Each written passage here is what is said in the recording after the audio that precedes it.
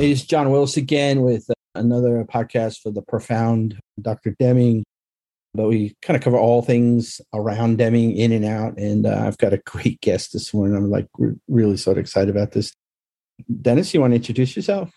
Yeah, my name is Dennis Schlagheck, and I'm a librarian, academic librarian at Northeastern Illinois University. I used to work at Morton College in Cicero, Illinois, and through that association, I became familiar with the Hawthorne Works Museum that they had there in Cicero. It's was one of the landmarks of the town of Cicero. And besides that, I had a grandfather who spent his life working as an Illinois Bell telephone installer. So I knew something of the company.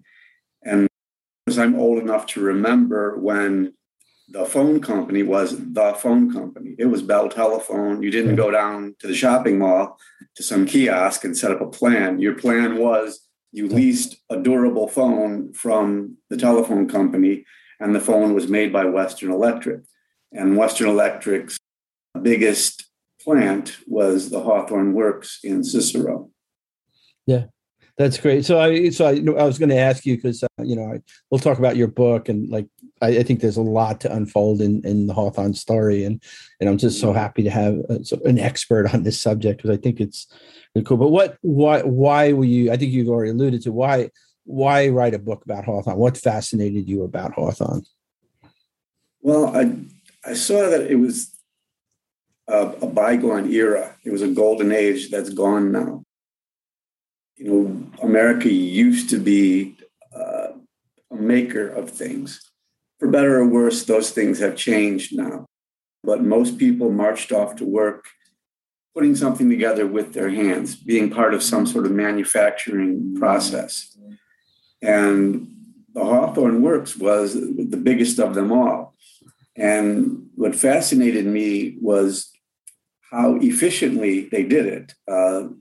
Logistics are amazing. Their methods of refining and ensuring quality were remarkable. They invented a lot of those processes. And at the same time, they enabled their rank and file workers to make a great life for themselves. It runs contrary to the common notions of, the turn of the century American factory or early 20th century factory. It runs counter to that in a lot of ways. Yeah, because sort of reading your book, I again, my first fascination was, there was something going on here, right? Which is, was there a Deming? I think most of the people, in the IT crowd are pretty much fascinated by the whole history of Bell Labs, right? And all the sort of inventions that have come out of that organization. But then reading your book, there was so much more. Like you said, it was not only the efficiencies, and I definitely want to talk about the inventions and the sort of tech that was happening, but there was a community that was sort of, I guess, different. I'm not a historian in what it was like in West Virginia in the coal mines and, that stuff, but it sounded like, there was this community aspect of the work and life balance. And there was some good side and there was some bad side, but it sounded like the good side was very interesting. Yeah, and the company helped create that atmosphere. Even before the studies were done to find out about worker motivation or to create a better atmosphere for the workers, the company had already done a lot to create that atmosphere. And as far back as 1911, just 6 years after the Hawthorne Works opened, was when the Hawthorne Club was formed. The Workers' Club, which oversaw their recreational activities, their educational activities.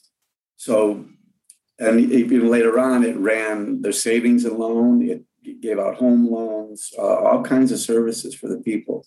As early as 1906, the company had established a pension plan for its workers. Later on, there were discounted stock purchases available to the employees. So it was just a totally different place. And also it succeeded, in the American system where it's not supposed to be that way. In the free market system, you're supposed to have competition, company A versus company B. That spurs quality, that spurs lower prices. Here we had a monopoly that was sanctioned by the US government, aided even more than the railroads were aided in the late 1800s. And the company, it ran contrary because they were trying to show, look, Western Electric is really not making that much of a profit because AT&T owned its manufacturer, Western Electric. So when it came to having their rates set by the government, which is part of what they agreed to, they would come in and say, look, we're not making a huge profit with Western Electric. Our expenses are lower. So strangely, their motivation for keeping costs down at the plant was not competition from other countries, from other companies, but from trying to be able to demonstrate to the government that this system was working. And that lasted, as we know, into the 1980s. Yeah. No, I have a couple of friends that work at Facebook, right? And it was about 3 or 4 years ago. I went to visit the Facebook campus, right? And it was interesting because once you got through sort of there's like these surrounding buildings, and once you got in, I'm sort of exaggerating a little bit, but it seemed like you walked into a little bit of a Disneyland or Disney World. Like the streets, there were sort of marquee, different restaurants. There was a workshop. Like if you just wanted to go sort of build woodworking, there was a workshop. If, there was, electronic jukebox store, there was all these things. And it makes me think, I think you had said that there was like sports clubs, and it seemed like that Hawthorne sort of had that, like, it was just fun work, jump out. It was like there was a holistic approach to. They did. They had all of those activities, the sports activities. Just 2 blocks west of the plant was the Albright Gymnasium from the late 1920s onward. That was kind of the center of social activities there. Now, inside the factory itself, inside the plant, it was the way you would expect it, because they were doing everything from, they brought in raw materials, vast amounts of raw materials, and they had the forge, they had a supply, they had manufacturing, just room after room. And I'm sure you've seen the pictures. It's just typically people seated at a workstation putting things together. So yeah, the atmosphere inside the factory itself was rather drab.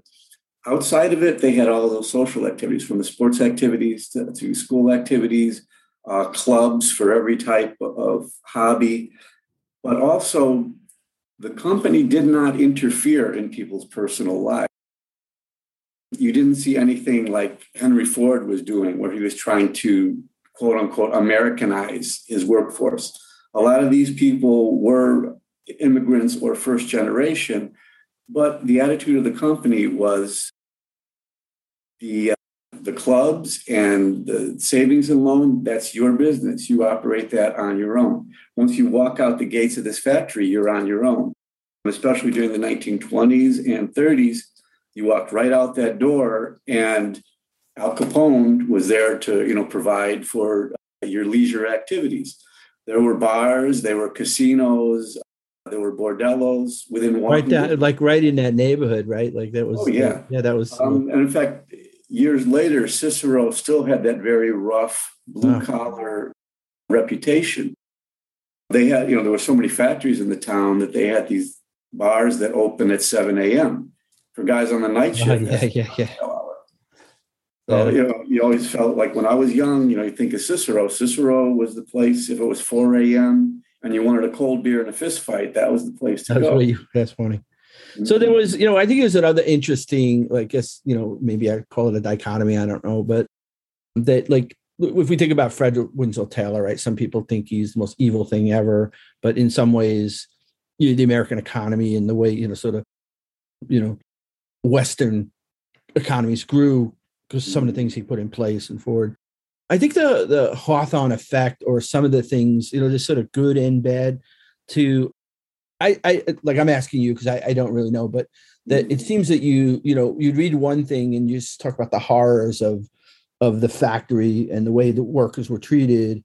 But then the other thing, it seemed like it was an organization trying to understand the balance of productivity and human activity. Mm-hmm. What do you think? Exactly. And in Taylor's day, I think he just reflected the reality of that day when the worker was a transient piece of equipment. They came and they went. They were just pieces of equipment, part of the inventory that inconveniently had to be fed and sometimes had ideas of their own, and needed to take breaks. Hawthorne was already beginning to see that it would be to their advantage to build up a long-term workforce. That turnover impeded their quality, impeded their process. They grew so fast and had such high volume that they had to find some way to keep things going. And that meant finding some way to maintain labor peace. And they bought that labor peace by being very pragmatic about it and saying, well, if people want to stay here, if people want to build a career here, let's do it that way. Yeah, that's not too dissimilar again to sort of some of the Silicon Valley, good or bad, right? Like I don't think it's the most long term, but it is.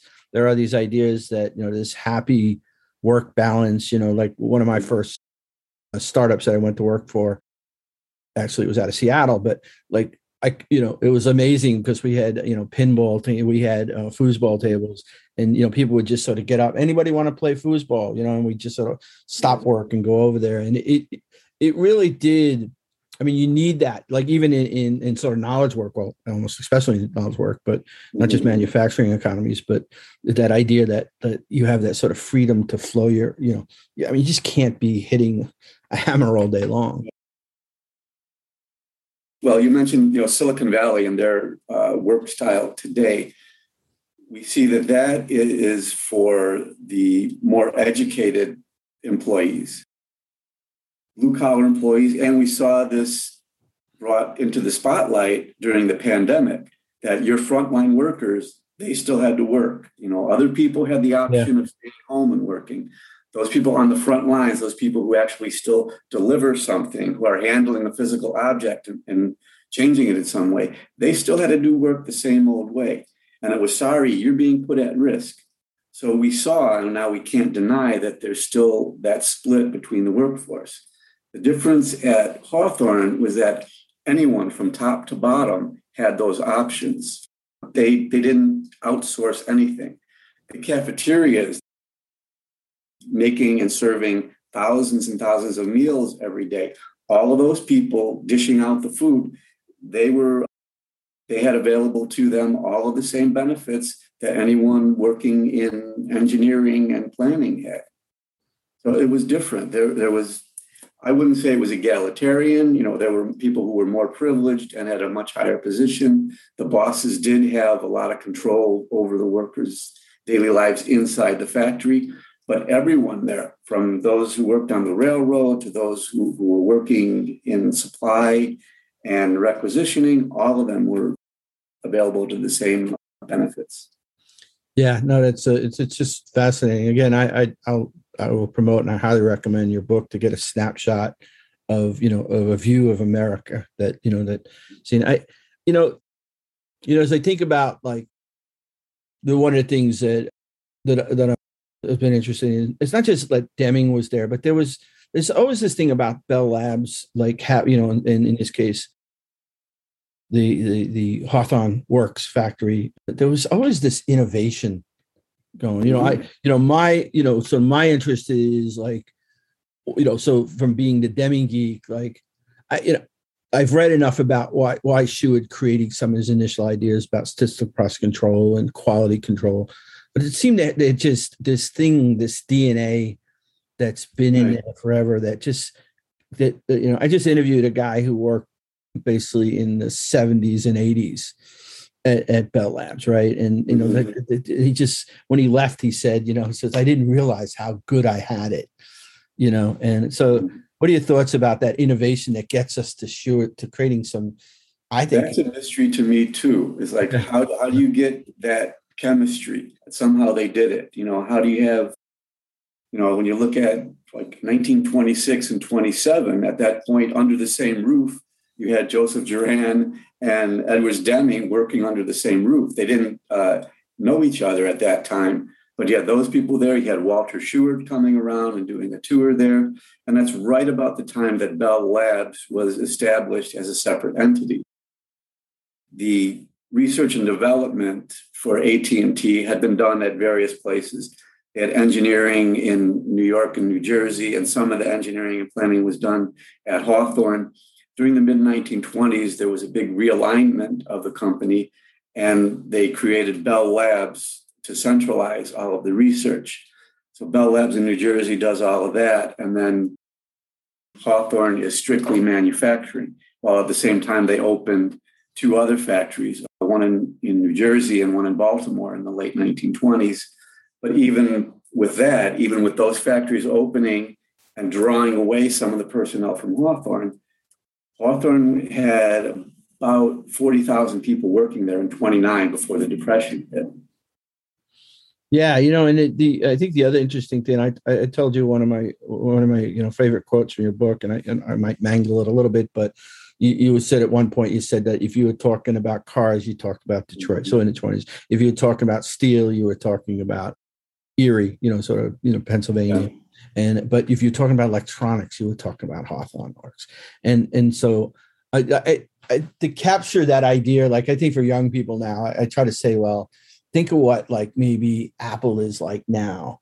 Mm-hmm. That's probably what people thought about Hawthorne, in the 20s.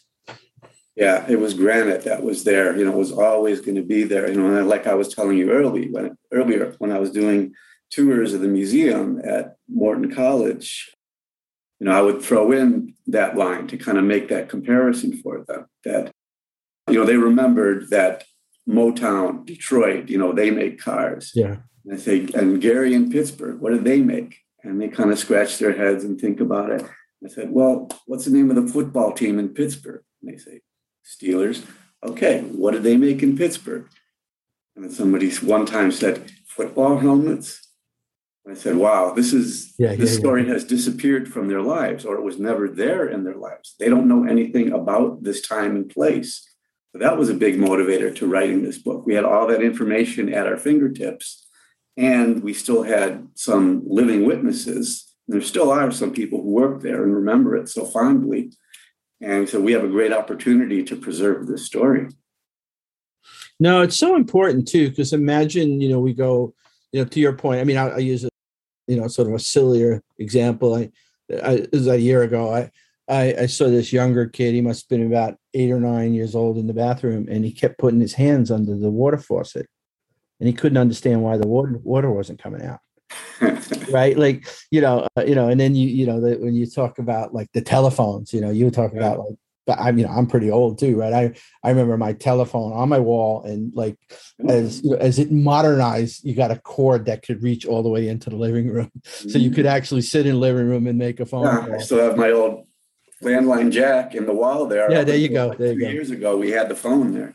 But I guess I think what I was saying is it's really important that you did write a book, because it would be it would just be just not great, right, if like that was not captured at the time you captured it, right? Because we go another 50 years and who knows, right? It might just be the museum might not even exist, right? So I think it was important. The other thing too, and I know this is going to be a difficult question, but me being sort of the Deming geek and Schuett, what would it have been like? So he did his intern there 2 summers, right? And what would it have been like? Like what do you think he would have sort of saw with all that? And let me just sort of put a part B to that question, which was, I have these theories about Dr. Deming, and like he became this ultimate humanist, right? And one of my theories is he saw that sort of like that's not the way to treat humans. And I have a feeling there are certain points in his life that affected, if you read a lot about Deming, he's at his core a humanist, right? And I wonder, like, what would have been like for him to be there as an internship, or what would he could have, since maybe the Hawthorne effect studies or whatever. Is that a fair question? Or oh no, yeah, because I've thought about that too, but I think it had an impact on him because he had come from such a different background, growing up in Wyoming and small town in Iowa, and then being thrown into this experience. It was quite different. He had his nose to the grindstone most of the time. He was doing his work, the office work. But I mentioned to you earlier in our communication about the story when he first started working there. And this story was actually about Deming, but in the Juran book, where when Deming first arrived there for the internship, one of his bosses told him, look out at quitting time because there's going to be thousands of women pouring down those staircases, thousands of high-heeled women pouring down the staircases. Look out, you don't get trampled there. So it was a different kind of experience for him. Yeah. And, and again, I think there's always been some discussion. Did he meet Shewhart there? I think the evidence is probably not, but I can't imagine somebody like Dr. Deming, who's very, the other thing about him is he seems to be this ultimate boundary spanner and always inquisitive. If you look at Library of Congress, he just sent letters. If he saw something interesting, he'd send a letter to somebody and say, hey, I read your thing. Can we have a conversation?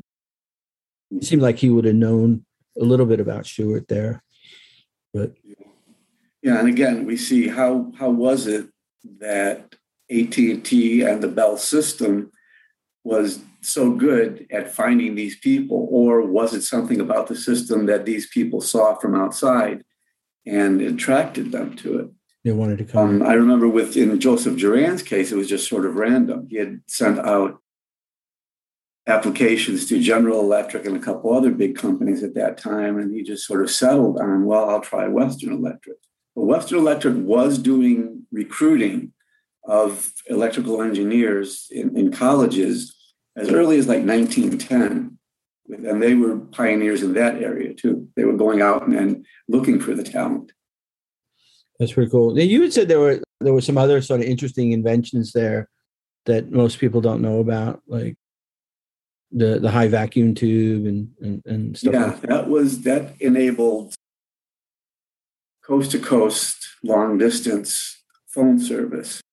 Lee DeForest had come up with the Audion, the vacuum tube, which he was trying to apply to rudimentary forms of radio. He wasn't having much success. Harold Arnold at not Bell Labs then, but AT&T saw that and had AT&T buy the patent to that, and they improved it. They made it a higher vacuum, and that enabled it to enhance and allow transmission of the signal much farther. So from 1911 to 1915, in a brief span of time, they were able to create coast-to-coast telephone service, which was still, expensive. And as we know, up until about the early 1950s, all long-distance calls were still operator-assisted. But they made that possible. Oh, wow. And then also they had a lot to do with motion picture sound development. And again, they were working parallel with a man named Theodore Case in upstate New York, who was just one of these, backyard workshop guys who was independently wealthy and had the time to roll up his sleeves every day and tinker around with electronics. And in his case, too, he was working with Lee DeForest, who's an interesting character he had ideas up to a point, but then he was very interested in promoting himself, and he was very difficult to work with. And, sometimes, as we saw with the Audion, he didn't quite complete the idea. But in the case with Theodore Case in Auburn, New York, they were working together for a while, and then Case decided to back away from him. But Edward Kraft, who was the chief engineer at AT&T, was in touch with Case, and they were kind of comparing notes back and forth. So the sound system that Western Electric developed was the sound on disc, which was the Vitaphone. Rather impractical, but when we think of, today, we would ask, what was the first sound motion picture? It was The Jazz Singer. There were some other ones that had used a recorded soundtrack and sound effects prior to that. And Case had done some short film, including one, I'm sure it's on YouTube, but it's called Gus Visser and His Singing Duck. Oh, wow. Yeah. So he did these short films like that. But his system was better, and it's the one that we use today up until digital sound with the soundtrack imprinted on the edges of the film. So eventually, Ted Case sold out of the business, and AT&T bought it, and Western Electric was manufacturing that system. And eventually, by the early 1930s, Vitaphone was gone. And Hawthorne was lucky that movie sound came in, because at that time, 29, 30, 31, the Depression hit. Mm-hmm. A lot of their workers were laid off. They went down from 40,000 to 7,000 in 3 years. But 10% of the workers remaining were manufacturing the sound projectors and the loudspeaker equipment for movie theaters, converting across the country. Wow. And you had mentioned also there was, I think that, I've got Deming on my brain, right? But like this, there was some really interesting stories about Deming aiding the World War II effort in some, taking some of Schuett's work. But it sounds like Hawthorne, sort of was also involved in World War I success in some ways. You want to talk about that a little bit? Yeah, at that time, Hawthorne was the exclusive Western Electric manufacturing plant. And this was the first time that radio communication and telephone communication were being used in warfare. So all of that equipment that was shipped overseas came from the Hawthorne plant. Wow. So basically what they had to do was manufacture, transport, and set up a working telephone system on the battlefields in northern France. And they succeeded in doing that. In fact, there was one regiment in the Signal Corps, U.S. Army Signal Corps, that was made up entirely of Hawthorne employees. So they just took, these skilled employees and sent them into the Army, and they put their training to work with setting up the telephone system overseas. And also Western Electric developed the first ground-to-air, air-to-ground radio system. Wow, that's fascinating. So in one of our correspondence, you had mentioned that that Hawthorne Works, had a pragmatic approach. Did you?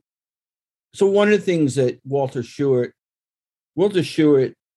Deming talks about Schuett giving him this book by C.I. Lewis called Mind in the World Order on American pragmatism, like the first American philosophy. Did you was that a reference to just using the word pragmatism as just pragmatic, or did you? That's just the way I saw how they operated. Okay. I think it was because they were people of science.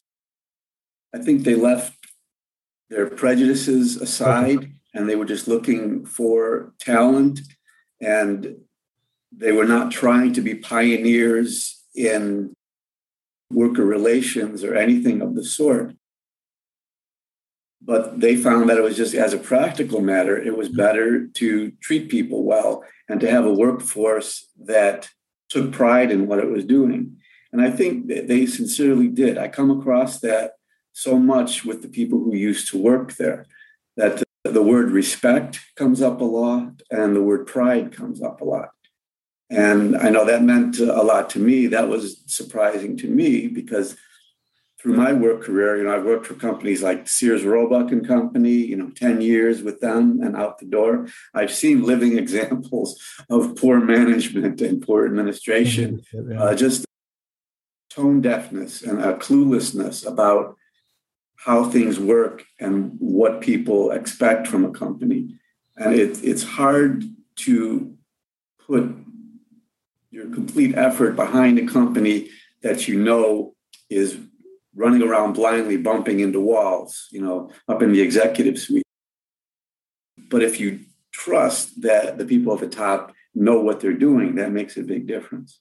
Well, and I think the other thing, like a lot of the stuff that, that like I work in a lot of sort of IT, large, infrastructure organizations, and how do we get sort of leadership to change that sort of command and control or structure, and more like Deming's approach, that there's a sort of symbiotic relationship between the worker and even more so, where the leadership has to sort of, take an approach like that. It has to be true leadership. It has to have empathy. It has to sort of have an understanding. Let the workers take pride in their workmanship. But then at the same time, the culture has to evolve to, it sounds like possibly Hawthorne had this, like what do you do for a living? You can say, well, I turn these rivets into this, or I solder this into this or whatever. Or you say, I help build telephone factories. Like, how you think about who you are, when you sort of think about your work. I mean, this is one thing that in Japan, they always say Toyota, like everybody felt like they were part of that system. You swept the floor, you were helping quality for building cars. If you did the brakes, it sounds like Hawthorne had some of that. Yeah, they were understood that they were part of a process that turned out something practical and something that you held in your hand and something that everyone had. Right. Well, they could see every day all of those raw materials rolling into the factory. At one point, something like 5% of the lead that was mined in the United States was going to the Hawthorne Works.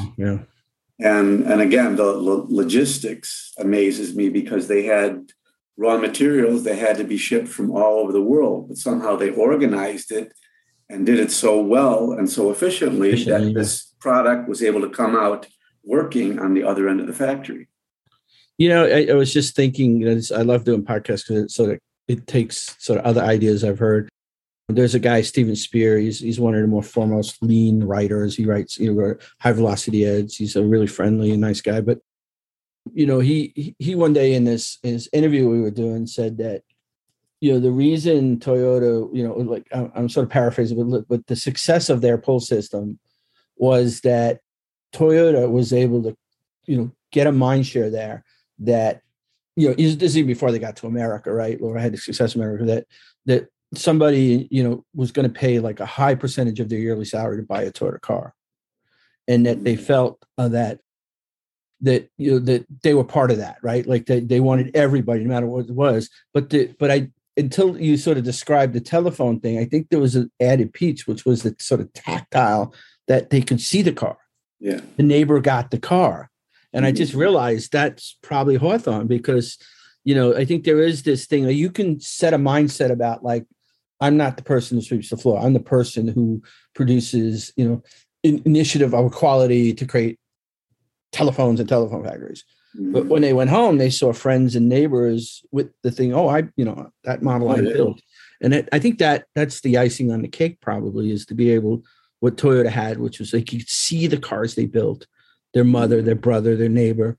I guess that was probably the same thing in Hawthorne, right? Oh, definitely. Because every household you could see, knew that this telephone was durable, that this thing worked. You picked up that phone and, back in those days, there was dropped calls. No, there were no dropped calls back then. You picked it up and that thing worked for you. They understood that, that was their job, that each person on the line there was part of a process. Very cool. So any thoughts about Dr. Deming? It seems like you've read Juran's books and any thoughts about his, a lot of times in this podcast, if it wasn't very specific, my first question is, what do you think the impact of Dr. Deming is today in 2021? Any thoughts about that or Juran? Or? I think they both understood that it wasn't a matter of coaxing more out of people. There are limits to what you can get from people. I think it was a matter of understanding the process and finding that there's a point in the process that needs some sort of improvement. It's not just a matter of hanging up, banners with slogans about high quality and so forth inside the factory.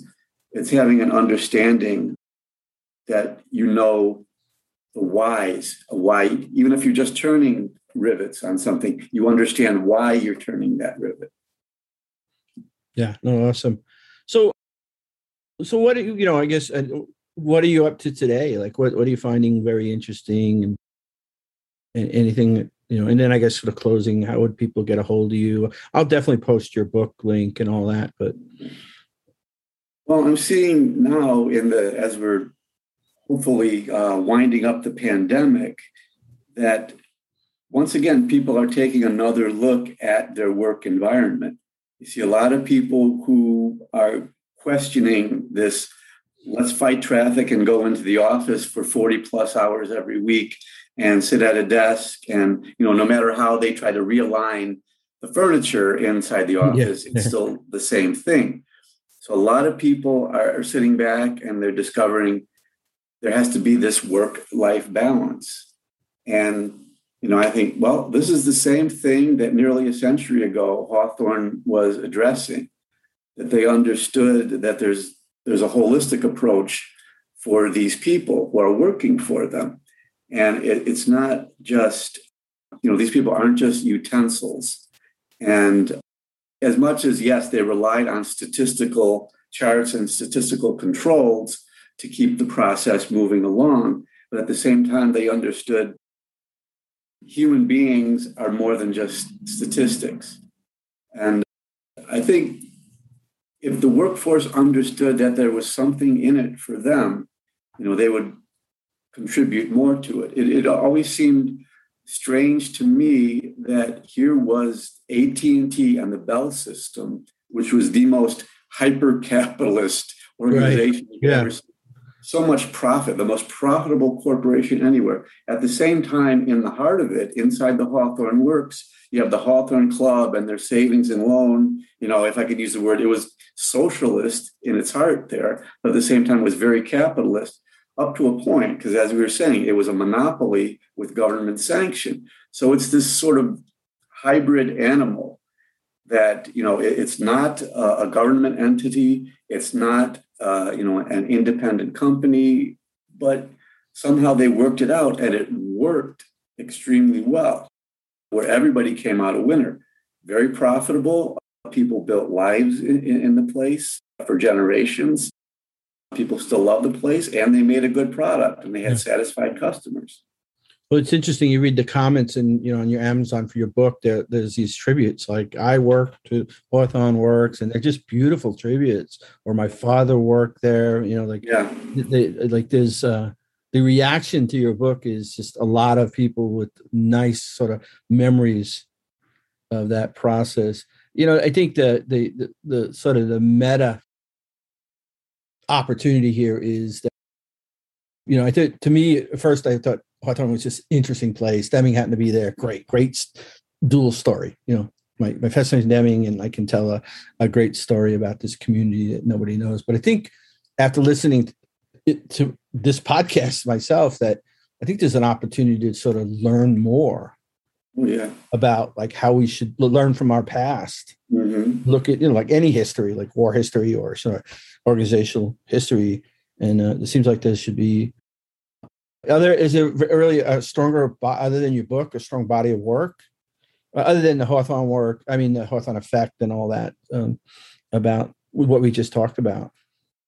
There's a couple of books that were written on it. There's a book called Manufacturing Knowledge, which was about the tests themselves. And then a book called Manufacturing the Future, which is a history of Western Electric. And they both go into this quite a bit, the whole history of the company. And well, another thing that I think is significant is that, you could call the system that they adopted welfare capitalism or paternalistic, but it was different in a way because it wasn't strictly paternalistic, because I think it's important that there wasn't a father figure at the pinnacle of AT&T. Yes, there was Alexander Graham Bell. His name was on the company, but he was out of the day-to-day decision-making by the early 1880s. And I think also the fact that he had established the company and worked on his invention as a public service. It was meant to help hearing impaired people. Mm. And I think that spirit infused the company down through the years. Wow. Yeah. That here we're performing a public service. And that's what Theodore Vail, who was the head of AT&T for about 1913 through the World War I years, he understood, here's what we're about. At that time, well, prior to that time, after the patents had expired, there were other companies competing with them. And they wouldn't connect with each other. It would be similar to if you had Sprint and I had Verizon today, we couldn't talk to each other because they were different systems.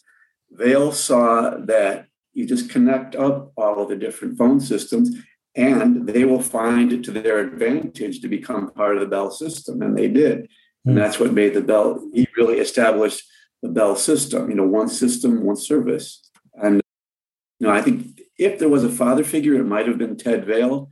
But at the same time, when the Hawthorne Works was established and grew, there wasn't a big brother like Henry Ford or somebody who was dictating their philosophy on you, or not even, there were other companies like, George Eastman at Kodak, or just General Electric, right? Too, of course. Yeah, and the same thing. It was different at Western Electric because they gave that autonomy to the workers. Yeah. Wow. They did well with it. And, the one story that I stumbled on that really told the story that the workers understood that they had a stake in it and they could make their lives and their children's lives much better. I came across, when I was trolling through some census records for Cicero, Illinois, there was a guy named Frank Cilar, Cihlar. I think I'm pronouncing it correctly. But like so many people back then, he was an immigrant from what is now the Czech Republic, born about 1870 or so, comes to the United States around the turn of the century, wife and, children around the dinner table. By 1920, he's living in Cicero, a few blocks west of the Hawthorne Works, and he was a foreman at a coal yard. I don't know if he worked for Western Electric or probably with them, because Western Electric was a huge consumer of coal. They were burning 10 carloads of coal every day at the plant there. But I know that on the 1920 census, his daughter Rose, who was 16 at the time, was an inspector at an electrical plant. So I'm assuming that she was working at Western Electric. Oh, yeah. And then I checked farther and see that Rose gets married in the mid-1920s. She starts a family of her own. 1934, she has a son. And Frank Cilar probably met the son. He passed away in 1935, but he probably held this one-year-old new grandson in his hands. Mm-hmm. Grandson grows up, joins the Navy, becomes a Navy pilot, and gets into the space program. His grandson was Eugene Cernan, who was, as of this point, the last man to ever walk on the moon. So he was leaving the moon for the last time in late 1972. He reached out his foot and scraped his daughter's initials into the surface. Oh, wow. Oh, my goodness. So now we have Frank Cilar, who's an immigrant. Yeah. 80 years later, his grandson is on the moon and his great-granddaughter's initials are on the surface of the moon. Wow. I can't imagine, because it was, I started to get sort of goosebumps, right? Like, imagine like the whole, I've looked a little bit, I'm not a historian, but I'm sort of geek about like, what it was like in New York. I've had supposedly my great grandparents, like three brothers came over from Ireland, wound up like in, somewhere between, 1870 in New York City, One of them actually arises, I don't know, maybe I'll cut this part out, but he arises to even be part of Tammany Hall. And there's like this hall, and actually not all very flattering either. But New York was like this, like throw people into it and like only the strong survive. But it sounds like Hawthorne Works was the true American dream. Like that's where, good. This is how it was supposed to work for everybody. Yeah. Yeah. Oh, that's there's probably a beautiful book in those kind of stories you just told, especially you give people the opportunity and you follow the trajectory, of the sort of butterfly effect of what they create. Right. Mm-hmm. Brilliant. That was brilliant. Well, I really enjoyed this, Dennis. I mean, it was just, would you like people to get a hold of you? Certainly the book, I think that people should read the book. Is there anything else if you'd want people, if they're really interested in, which they will be. I'd say, look up the book, Arcadia, or it's available on Amazon too, but you can go directly to Arcadia Publishers. And myself and my co-author, Kathy Lance, would appreciate that. We hope people will maintain an interest in this subject. And I'm glad anybody still takes an interest in the subject. Yeah, we'll see if it takes a little blip here from. I mean, I don't have a massive audience, but hopefully, most of the people are going to be very interested in this story, I think. So, good. Well, thank you so much, sir. All right, thank you for getting in touch with me. Yeah, it was great. It was great.